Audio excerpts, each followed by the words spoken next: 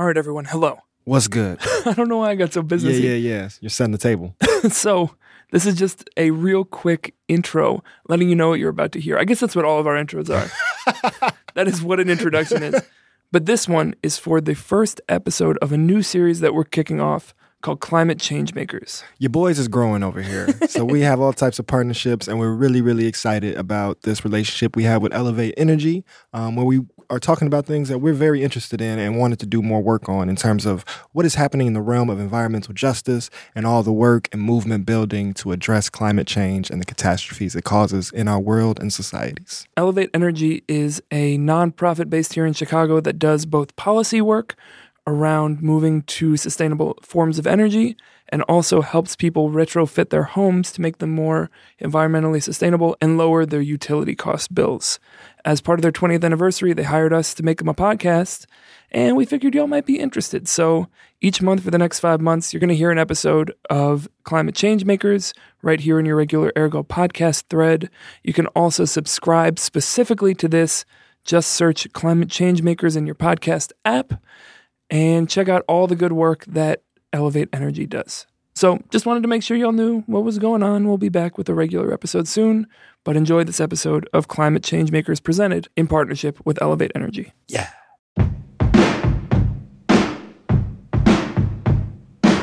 I hope that young people don't have to fight for their lives, but I do think that young people are always going to have a perspective that's a little different.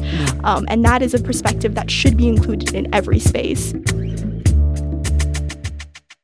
I'm Daniel. I'm Damon. And welcome to Climate Changemakers, presented by Elevate Energy. For 20 years, Elevate Energy has been building equity through climate action by improving quality of life for underserved communities, helping them save money, improve their environment, and access opportunities in the workplace that will be part of tackling climate change. As they move into the next decade of their work, they're looking to learn from their fellow community members who are equitably transforming the environmental legacy of their homes, neighborhoods, cities, and futures. And they brought the two of us in to help. We're here. We host a weekly radio show and podcast called Ergo here in Chicago, where we interview artists, organizers, people reshaping the culture of our city and world for the more equitable and creative. And we're excited to be doing that work around climate change and environmental justice with Elevate. So over the next 5 episodes, we're going to talk with some of Illinois' most impactful environmental justice visionaries who have been working to build a more equitable and sustainable world and explore what ideas guide their work, which strategies have been effective, and what advice they have for Elevate Energy as the organization works to put people and the planet first in the fight to build equity through climate action. Our first episode's guest is Susie Schlossberg. Susie is the co-director and chair of the political action team for the Chicago Youth Alliance for Climate Action. The Chicago Youth Alliance for Climate Action is a student-led organization that promotes environmental education and engages government officials, private sector organizations, and community members in constructive dialogue. Susie is a senior at Whitney Young High School here in Chicago. She's also on the steering committee for the Ready for 100 Chicago Collective and is a student intern at the Sierra Club office. We had a great conversation with Susie. She was extremely thoughtful and informative about how young people are approaching this work. What are some new perspectives that generations maybe need to bridge the gap on in terms of how to approach, and also rooting it in her own identity, not only as a student, but someone whose experience intersects at the national level as someone of American citizenship, but also born in China, and how central those two spaces are to the global conversation on climate action. So let's get into this conversation with Susie. We started out by asking her what we ask every guest we talk to. In this time, this moment, this season, how is the world treating her, and how is she treating the world? Right now, I'm at a time where there's a lot of uncertainty, in my life, because I'm waiting back from a lot of colleges. And so the sort of stress of what that is all going to look like later on, in the spring is kind of just giving me a little bit of I don't really know what I'm doing. Yeah. It's also I'm starting second semester as a senior, and I'd been told for 4 years that it was going to just be so fun and really relaxing, but a lot of my classes have just gotten harder. Yeah. And I'm why is it still this stressful for me? The trick is you don't care as much. But I feel like I still do care. That's the thing. Yeah. Like, it's because I think my teachers still care, so I feel like I have to care.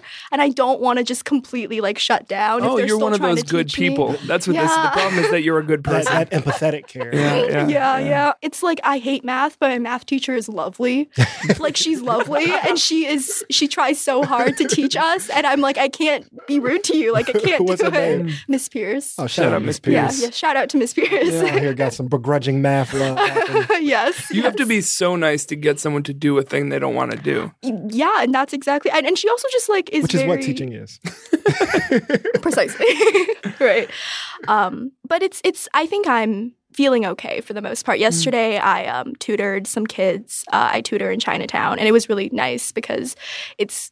Like, I really love the kids that I work with, and they're so eager to learn, which is like something that I feel like a lot of people around me just don't, like, that's just not the case for us anymore. But like, they're like in 5th grade and 4th grade, and so they're like so bright and excited. And so like sometimes I'll be like, hey, you've done your lessons for 2 hours, you can take a break. And then they're like, no, I don't want to take a break, like I want to keep going. And I'm like, that's just it's so nice seeing that kind of energy. And so it's also I'm really happy that I love my work. And so I think overall things are good. So building off of that, that's kind of how you're treating the people and the people are treating you. Let's go non-people. Okay, non-people. How are the animals, the air, the flora, the fauna, the environment that you walk through every day, how is that treating you, and how are you treating that these days? For these past couple days, actually today and yesterday in particular, because the weather has been so beautiful, I think I've been a lot happier just yesterday when I realized that, like, it was like 5 o'clock in the afternoon and I was like walking like just down my block because I was coming back from the train. And then I realized that it was like 5 o'clock and it was still like bright outside. Like the sun wasn't even setting. I was like, it was just like spring was coming. Like this is like, and I feel like there's always a time in a year where like you realize that. And then it's such a nice realization because winter is just like this eternal thing that just seems to go on until one day you're like, hey, we're going the other way. Yeah. I also think that in terms of what I've been feeling about, nature or the environment around me, I wish that I'd spent some more time like outside in these past few months because I think winter just has a tendency to like make me shut myself inside my like home because it's like warm and nice. And so, it kind of made me feel a little bit disconnected. And so it's been really nice just like in these past couple days and in the future knowing that I'm going to be able to spend more time outside. Yeah. That's one of the beauties of Chicago, and particularly Chicago winter, paradoxically, because it gets so morbid that you can be excited and you can tell other people it was a beautiful day outside when it was 51 degrees and there was light available at 5 p.m. Yes, no, absolutely. I was like telling everyone, I was like texting my friends, I was like, guys, go outside. Life is gorgeous. Yes. You're totally right. Like, it is paradoxical because people are like, oh, Chicago's weather is like, the seasons are so sad, blah, blah, blah. But who else would appreciate 50 degrees? Exactly. We Only get a to appreciate Chicagoan these appreciates things. 50 degrees. Yeah. So, we're in partnership with Elevate and talking about environmental justice. And, part of what we hope this series does is it teaches. And so you, as a student who is a part of the Chicago Youth Alliance for Climate Action, I want us to kind of steal from your check-in a little bit because you said you're really excited about tutoring. So kind of like borrow that model and like treat this as a tutoring session. Okay. And we're excited to learn. Consider All us right. 5th graders. Yes, excited to learn new things. Yeah, All right. So as someone who has now committed and organized and is building a body that is, from a generational perspective, trying to respond to the biggest issue literally in the history of the world, how do you start to not compartmentalize it, but make it tangible, or what piece do you decide to chew first as you want people to have a greater perspective? That's a really good question because I think part of what makes climate change such a difficult issue to talk about or tackle is because it's so enormous that you don't even know where to begin. And I think, so that's why I think for a lot of people, and especially for a lot of young people, when you mention it or think about it, it fills you with this just like gloom. It's so big that I can't even begin to, can't even begin to like take a bite out of it, And sort of combating against that feeling is hard and something that a lot of the members who are in the organization and a lot of like other activists I know, like it's the most difficult part of it is really just, pushing yourself to find smaller goals and smaller victories and taking pride in that rather than letting the overwhelmingness of the issue take over. And so yesterday, actually, too, I was hosting this workshop at the Little Village Public Library, and it was this... Shout out to the libraries. Yes, shout out to the libraries. Little Village Public Library is awesome. Also, like the building is made from all locally sourced materials, which is really cool. It's a really cool space. But I was hosting this workshop that was basically... It was like a climate change workshop, but it wasn't like I was going to teach them about climate change. It was learning about climate change through doing art related to the environment, through writing poetry and reading other poetry, and then through a group visioning activity. And it was overall a really great experience, but I think the thing that I pulled the most from it, just watching how everyone else responded, was starting from a point of realizing where your personal motivations are for caring about climate action or, the work that we do, finding your personal motivations for it, and then expanding upon that and reflecting on what it is that you want to see come out of this work is the most important way to sort of start, I think, because it grounds you and it makes you not forget, when things get really hard and when you realize how big the issue is, starting from what do I want out of this? How has this impacted me? I think that's just a really good way to start. You've made our work so easy. You've given us 2 great questions. So for those questions that you teach people to start with, for you, what were those answers and how did you start with those questions? Yeah. So one of the first things that we did, it was this like narrative poetry piece. And so what the question sort of prompt was after reading some poetry by really cool like activists and poetry regarding sort of how humans treat the environment, I encouraged them to reflect on the sounds, the images that sort of came up from the poems, but then connect that to how they've experienced the environment around them. And so some of the responses that we got from that was someone wrote about how Chicago's constantly changing seasons, creates this like appreciation within them for spring, which was exactly what I had talked about earlier. And I was like, yes, this is like a feeling that a lot of people have. A communal experience, yeah. Definitely a communal experience.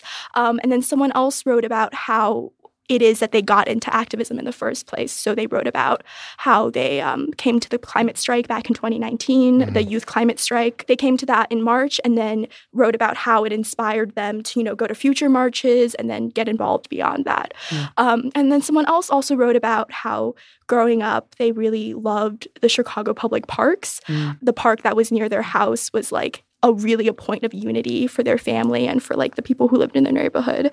And I just thought like hearing the diversity of experiences that people have had, some, smaller, some bigger, some, now, or some that were really rooted in their childhood. It was just a really cool exercise. And it also brought everyone in the room together, which is also so important for workshops that are supposed to help you, reconcile your emotions with the work that you do. Yeah. So for you, what's your answer to that question of what grounds you in it and what you're trying to create? Well, so for me, what I wrote about was growing up in Beijing in like a really tall high-rise building, and it was in a gated community.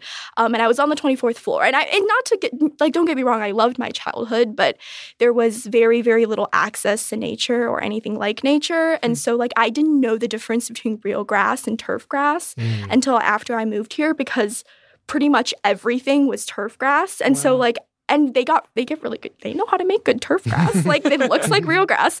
But that was sort of just my experience. And I know that it wasn't like when I, as I was living in Beijing and, enjoying my childhood, it's not like I was always, oh, I'm missing something. Like I'm missing trees, I'm missing grass, and missing, blue skies. Like that's not really what I was thinking about, because I didn't know that was what the reality was for other people, And so after I did move here, the first thing I remember being like shocked by was my mom and I moved into this little neighborhood. I think it was pretty far northwest. I don't remember exactly where it was.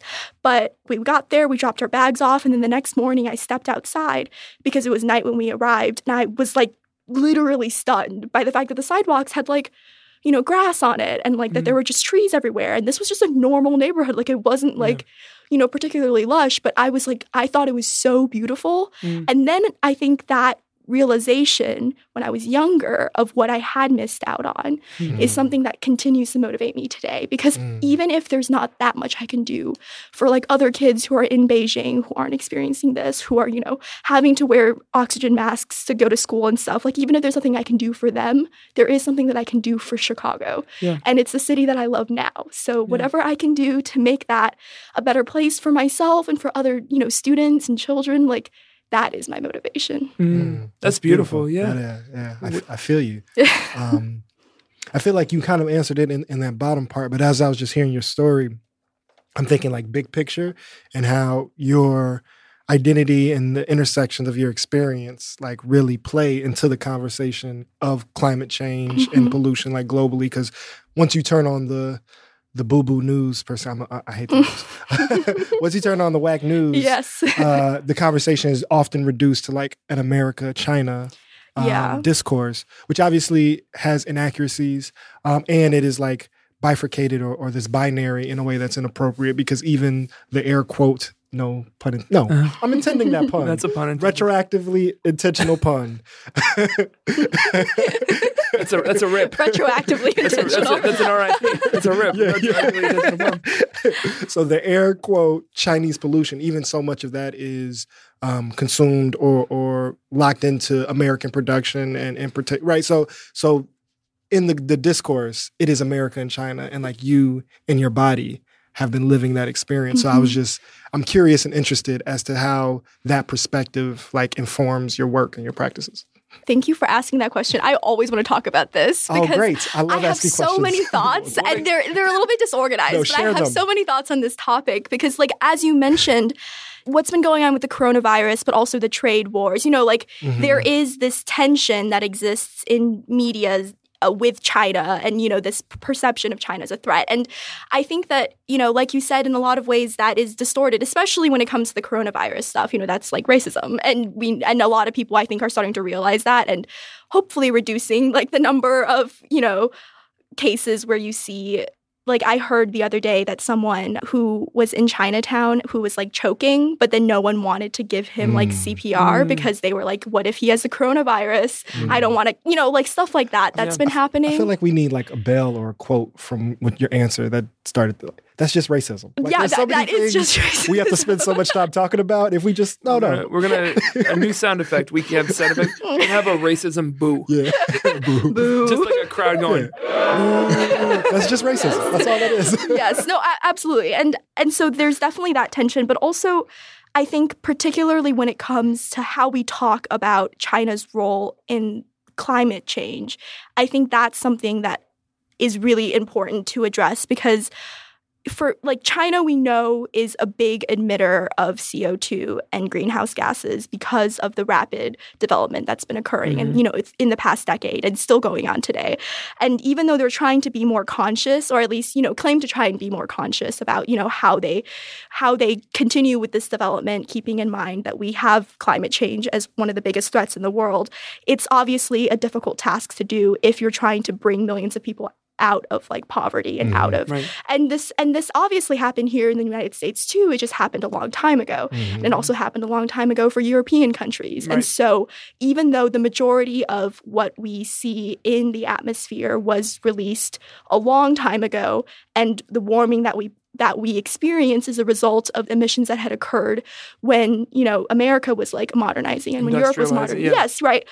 What we now do is we blame countries like China and India for being the biggest polluters of CO2, even though they're doing exactly what had been done already. Right. And obviously this doesn't mean that they shouldn't, have any responsibility because I think the reality of the situation is that the world is going to have to take measures, even if it's not necessarily fair. But I do think that it's important to understand that it's a little bit unfair to be like, you need to be the one who takes on all of this while we sit back and say that, hey, we're reducing our emissions. Like, it's fine. Yeah. I think it's unfair to say that because it doesn't take into account that we'd already done this. Right. We're refusing to take responsibility now for what we did in our past. It's like, oh, you're reducing them now? How'd they get so high? Exactly, right? Like, how did we get here in the first place? It wasn't countries like China. It wasn't countries like India. It was during the Industrial Revolution when, and that was before, obviously, climate change had become such an issue that it is now. But even in modern times, we just have to be more mindful, I think, of how we talk about that. Yeah. And so that's something I've just been thinking about too. Yeah. But what you asked with the identity piece, in recent months, really, I've been trying to more reconcile my identity as like an East Asian immigrant and my identity as like an environmental activist, because I think when I first started doing the work, even though in the back of my mind, I always knew that the reason why I was passionate about it was because of how I'd grown up and where I grew up. But that hadn't really moved itself into the work that I did. So when I started off my freshman year and joined the Chicago Youth Alliance for Climate Action, it was mostly because I just thought, climate change was an issue and I wanted to learn more about it. But I think I would say around halfway through my junior year, I started becoming more aware of sort of the history and the presence of Asian American activism as like an identity-based activism. And once I started getting more into that world, and I'm very, very tiny bit in it. I would not call myself, an Asian American activist as in I am someone who advocates for Asian American issues exclusively. Like that is not what I do. I think that it's very worthwhile for me to understand how those two things might relate to each other, like how my environmental work might relate to, the work that I do want to do for the Asian American community, in Chicago. And so then this summer, I did the summer program called SPROG, which is hosted by the Sierra Club Student Coalition. And it was a really, really awesome experience. But the coolest part of it for me was that at the camp, we formed an Asian Pacific caucus. Like it was just like a group of like Asian people who like came, and then we just every day spent an hour discussing the different experiences that we've had. Some of us were immigrants and some of us, were like second or third generation. Like it was definitely like a variety of different identities and different experiences that were in the room. And we talked about so many things. We talked about like how colorism is a really big thing that exists in a lot of Asian communities and Asian countries. And then the way that we experience like the myth, the model minority in, our, in our separate lives. And so that was a really, really valuable experience for me. And it made me think so much more deeply about who I am, because, part of what happened after I moved here was in my sort of frenzy to assimilate into American society, I had buried so much of my Chinese identity. And so when I began my work as an environmentalist, that identity was like buried inside me. Yeah. And now I'm trying to like unbury it. I'm trying to be more proud of who I am. Yeah. And so because of that, I'm trying to think of ways that I can, unite those two works. Yeah. And so something that I think I'm going to plan for Whitney Young for my school is having like an Asian American activism panel where like students can come and hear from kick-ass Asian American activists in Chicago about the work that they do, about, how their identity inspires them, informs their work. Because I think that even though Whitney Young, is a very like politically progressive school for the most part, there's a lack of, I think, political organizing or unity within the Asian population, which is, I think something that there is a need for in our current climate, and I think that could be a really important way for students at our school who feel like they're less seen and less heard and generally overlooked, by the school administration, by other students, a really important space for them to share those issues that we don't talk about as much in society. So hopefully that's sort of the start. I think that is going to be the launching pad of what hopefully will be a new series in my, combination of my social activism and climate activism and Asian American activism, and bring it all together. Yeah, this is some real reverse senioritis here. Yes, so much to do. So in starting to in this introductory foray into learning about people, either contemporary in Chicago or historically, are there any people who you've come across who you see yourself in lineage to? When you look at their work and you go, oh, I'm not the first person putting these pieces together, and the fact is these pieces exist in conversation and in cooperation already?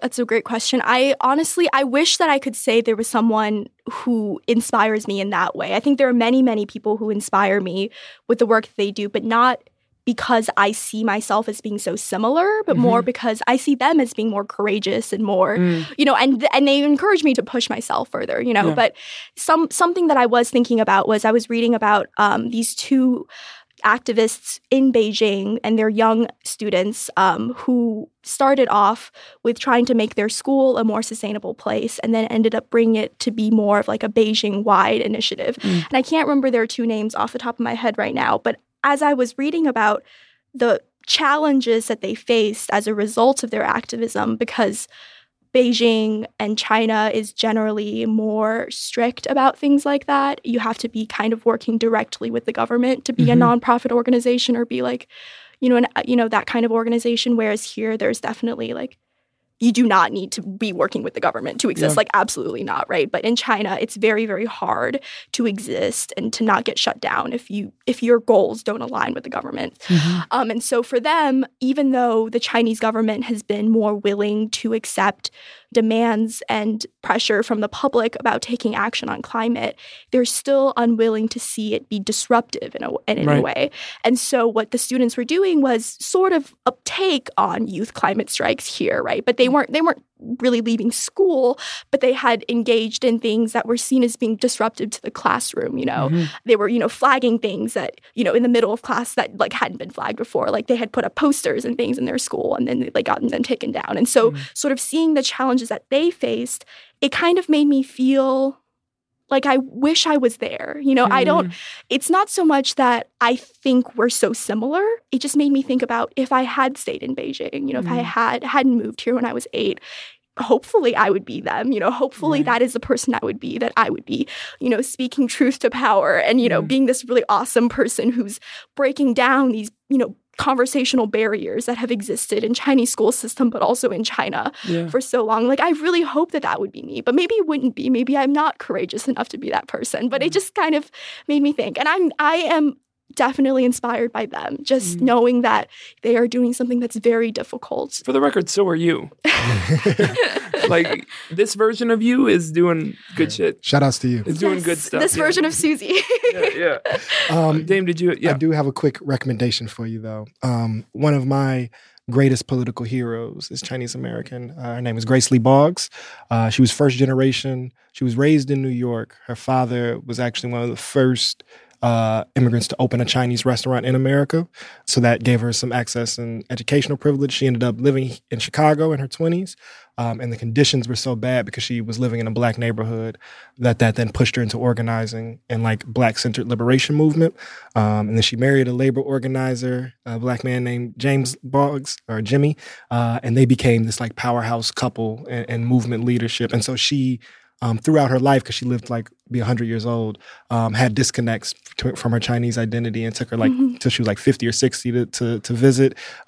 Struggled with like not knowing the language, but also she's one of the greatest examples, I think, of like movement philosophy, but particularly to be invested in something that's not just completely rooted to your identity. So like the FBI mislabeled her as Afro-Chinese because she was so deeply invested in Black liberation work in Detroit, where like their home base was set up.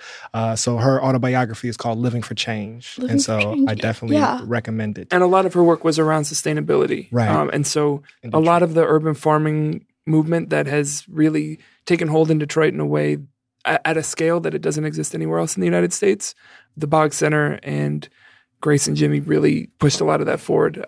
So listeners, we'll add it to I think it's already on the Ergo reading list. If it's not, it should be. Yeah. But yeah, just a little. Okay, thank you. You didn't know you were getting a recommendation today. I love book recommendations, and that sounds really awesome. And you don't have anything else going on. You got time to read. I'm good. But for the work that you're thinking of doing at school, she's a pioneer, particularly in urban agriculture. Yes, okay, absolutely. So we've talked about your entry point and kind of your foundation and how big all of this is, and that so much of the work is just getting people to start to get involved. From that, let's narrow it down. What are some of the targets or issues or active sites of harm or resistance or liberatory action that is in your focus right now? We work with the youth climate strikes. I think that's a good place to start because I think strikes and protests and marches like that are the easiest way for people to get involved, like right off of the, you don't need to have a ton of previous knowledge. You don't need to have a ton of previous experience to, be able to come, make a banner, and then, walk with us. And so the youth climate strikes has been a really great point of seeing students come together in a way that is rebellious, but in a way that it is still very friendly, like everyone who comes to the strike, they're an ally. They're either my age or younger. We've seen 11-year-olds come to the strikes. And so seeing that is really amazing for, I think, giving an energy to the movement. So I would say continuing my work with that is great. I'm not one of the main planners, no credit for it. It's more, I think, that looking at what the energy is during these strikes is always something that motivates me and motivates other people too.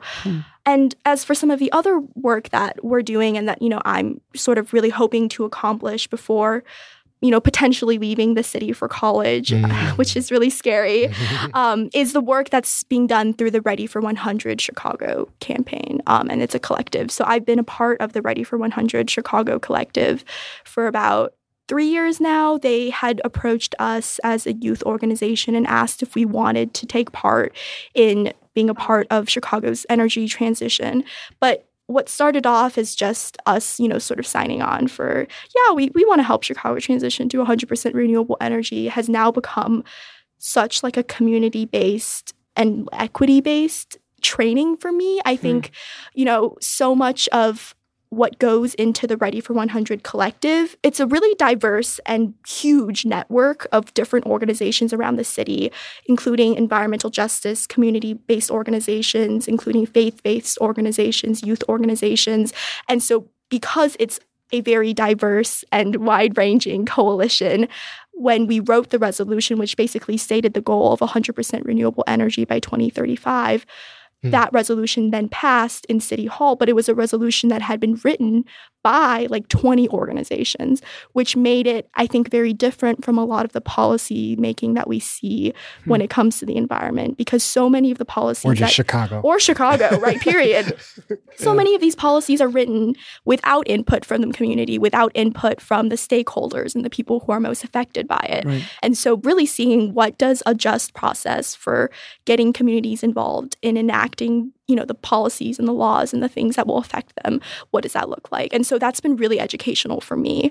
But there's a lot more work that we're still doing coming up into the end of 2020, because by the end of 2020, we need to draft an actual transition plan with different policy pillars and benchmarks to meet in order to get to 100% renewable energy, obviously, rather than it just being a token, what are we going to do and write and pass to make this happen? And also, how does budget play into it? And so it's kind of a nightmare, actually. No, demands are easy, plans are hard. Yeah. It's a nightmare, but it's kind of a good nightmare, where I'm this is hard. I was in a meeting with someone from the budget committee, and they were we literally have no money. Chicago is, it has a deficit of $1.2 billion. It's gone up from $800 million last year. And then you realize the monumental work that is ahead. But it also is reassuring in a way because I don't know. I can't explain why it's reassuring. I think the thing that makes it a little bit reassuring is now that we have this coalition of organizations and we're working with the city, you see that everyone does care. It's just you need to keep pushing constantly to put it at the top of everyone's agenda. And that's the thing, is everyone knows it's an issue. Everyone at City Hall knows it's an issue.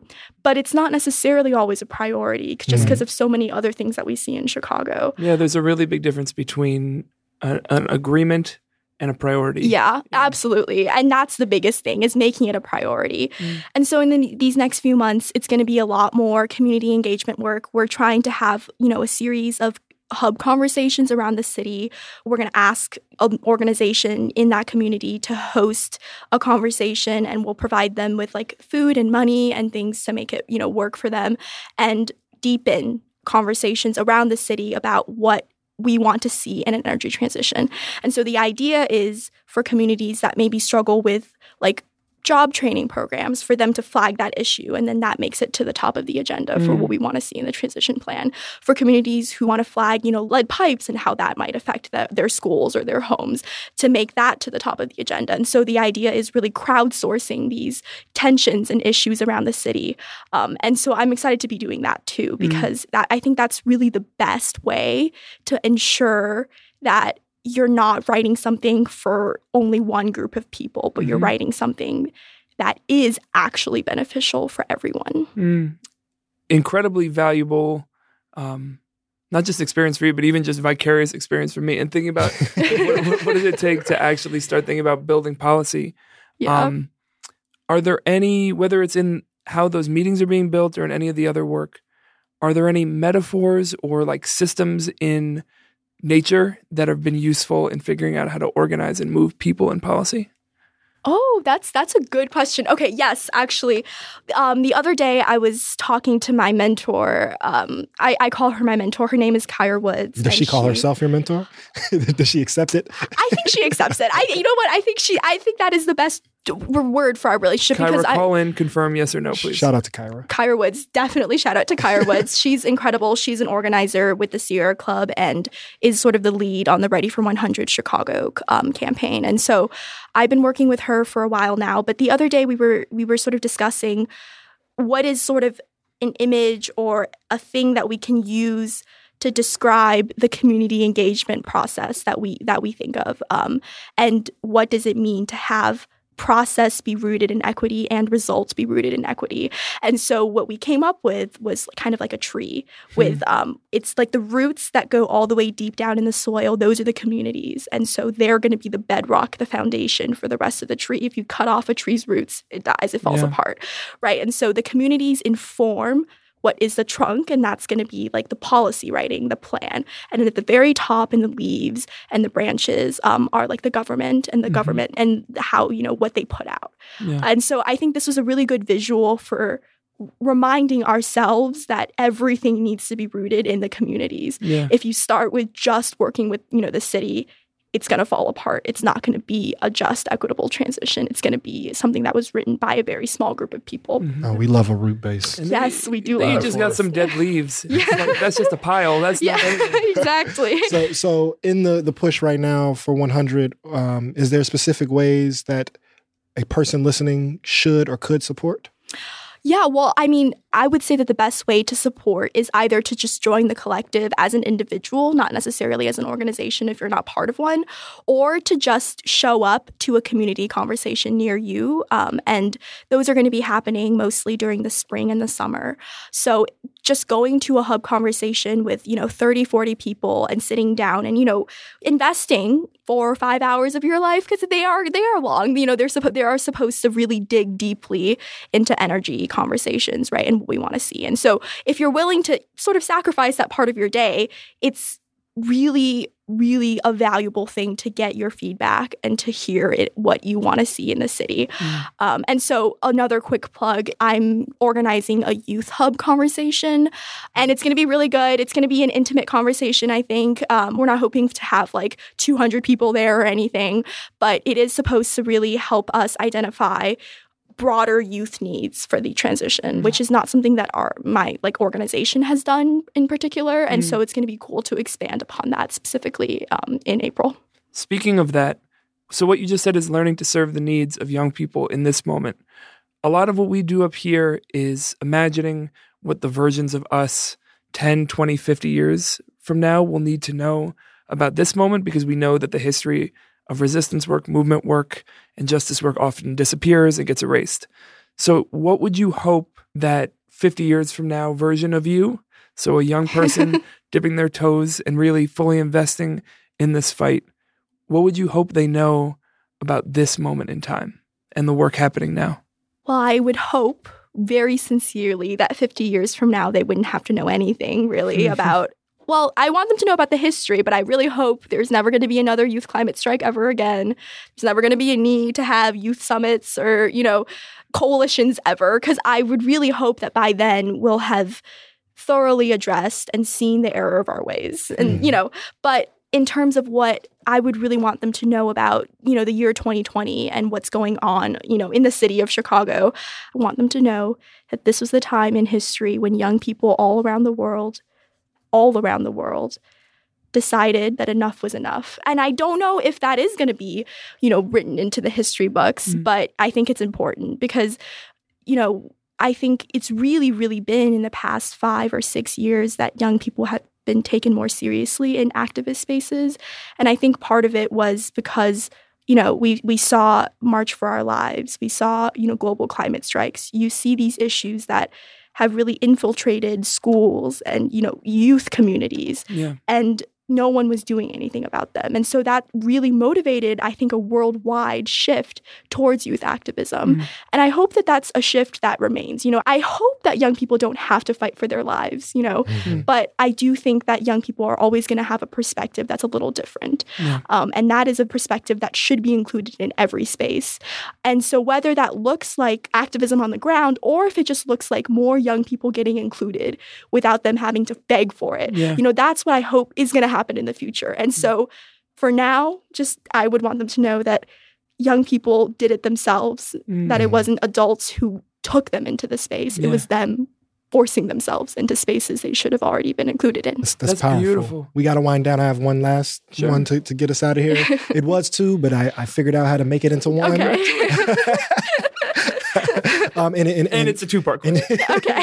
Basically. And what you just offered really, really helps ask it. So while we're here having this conversation is because, Elevate as an entity that is committed and working in the field of environmental justice, and I think they should be applauded, is looking to see how they can do better. And so it's almost like a learning, exercise. And so with that kind of in the context, thinking about folks who are established in this work, what are some things that they may be short-sighted on or not looking at? But I think particularly within the generational divide, because I think that is what is central right now, not only in terms of the impact, right? Because young people, you're younger than us, but we're still pretty spry. We're gonna have to be around. Yeah, we're gonna have to, cash that check. I only have one bed now. So I'll be here for a minute. So to be concise about it, for folks who are interested, where have you seen maybe a short-sighted perspective? And particularly, how do generational divides or coalition play into how you see your work? That's a wonderful question. So I think that the biggest gap that exists is maybe this question of expertise. And I wouldn't say this is the case for really any of the environmental, activists that I work with, but I do think that especially in past years, the environmental movement has really been centered around this idea of experts, right? Scientists telling us what's going on. Then you have policymakers who try and address it. We know that the very beginnings of the environmental movement was a very insulated movement that mostly consisted of just lobbying from old white people.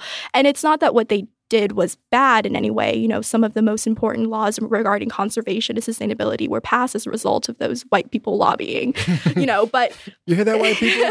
You did a good thing. You got a rare ergo shout out, white people. Right. Cherish this moment. You're not going to get it again. Listeners. No, that happened. That does not... You're not dreaming. Yes, for sure. You also that that work was important, but... And also, I just want to add that simultaneously, communities of color were doing just as important environmental organizing work. It just wasn't codified. Exactly. And that history was erased. Exactly. And so you have... There you go. That's perfect. You have the biggest emphasis... I feel better now. Just kidding. Just over here sweating. just a pinkish sweat. That's global warming. I am warming. Sorry. Yes. No, that's yes, definitely. I mean, you have this emphasis that's placed on, older white environmentalists, whereas communities of color that had, that were saying that their communities were being wrecked by some of the results of, industrialization and some of the results of capitalism, were being completely overlooked. And so I think in recent years, there has been more of a shift in the movement to highlight those voices. But that is a shift that continues to need shifting, like it needs to push even further forward. And communities of color and minority communities and, lower income communities, like they are being more and more placed at the front, but they are not at the front yet. And they need to be prioritized in every policy that we see. And so with all of that in mind, the idea that you have to be an expert and trained in, like this specific specialized field for your voice to matter, that has been, I think, a dominant narrative. And that especially applies to young people, because I think a lot of times when you have adults who have maybe been in this work for a long time and like know all the nitty-gritty policy and know all the nitty-gritty, data work, they tend to overlook people who are newer or fresher or who are coming in with less of that technical knowledge or background, and then they're being excluded as a result of that.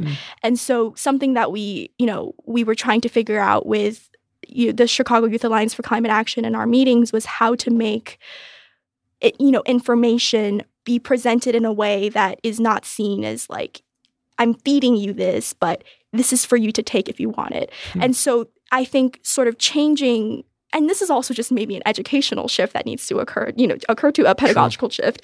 But regardless, I think moving away from the idea that you need to be an expert is really important, because obviously being trained, in university for something is not the same thing as having actually experienced it. And so in that way, those experiences that you have, like communities of color have when it comes to things like pollution, those experiences should be amplified much louder, than just the experts. And so definitely for young people too, we shouldn't be disregarded because we haven't necessarily had the technical training for these things. Instead, our perspective and our opinion should be taken as a unique one that isn't necessarily rooted in being an expert, but is rooted in our personal beliefs and feelings and, experiences that we've had, as young people who are facing something really, really scary. And that is valuable regardless of whether or not there is expertise, I think. Big thanks to Susie for coming through and talking with us. We really appreciate it. That was certainly a great conversation. You can find out more about the Chicago Youth Alliance for Climate Action. Their website is cyaca.org. Follow them on all socials at Chicago Youth ACA. And do whatever you can to follow up, get involved, stay informed on what's going on with the Ready for 100 initiative. We have 4 more fantastic episodes of this podcast coming to you over the next 4 months. Subscribe, review, comment, tell a friend, tell an acquaintance, tell a coworker, tell a prospective employer. Just get everybody on board. Just search Climate Change Makers on your podcast app. You can follow us at Ergo Radio, AIRGO Radio. Subscribe to Ergo for more of these conversations with people doing this work in fields across the spectrum. Much love to the land and people. Peace. Rosie. Daniel. Oh my goodness. Oh my goodness. Look who's here in the studio. It's me.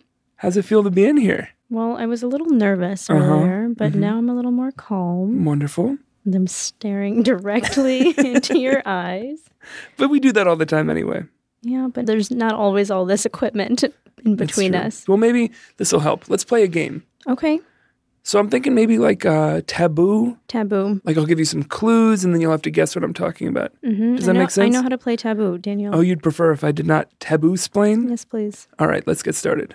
Timer on the clock. Ooh. All right, first up. Okay. It's an independent podcast app. Got it. It embraces the open world of podcasting instead of locking it down. It has no exclusives, no premium content, All right. no paywalls. Great. And it's a great podcast app for everyone. Do you think you know it? I think I do. Huh, what do you think it is? It sounds like the Overcast app. Toots got it! Yay! Look at that! I win. Nicely done. How does one get the app? Well, if one were to want to get the app, one could get it for free in the App Store. Fantastic. Cool. You gonna check it out? I might. Very wonderfully non-committal. Excellent. All right, let's get out of here. Bye.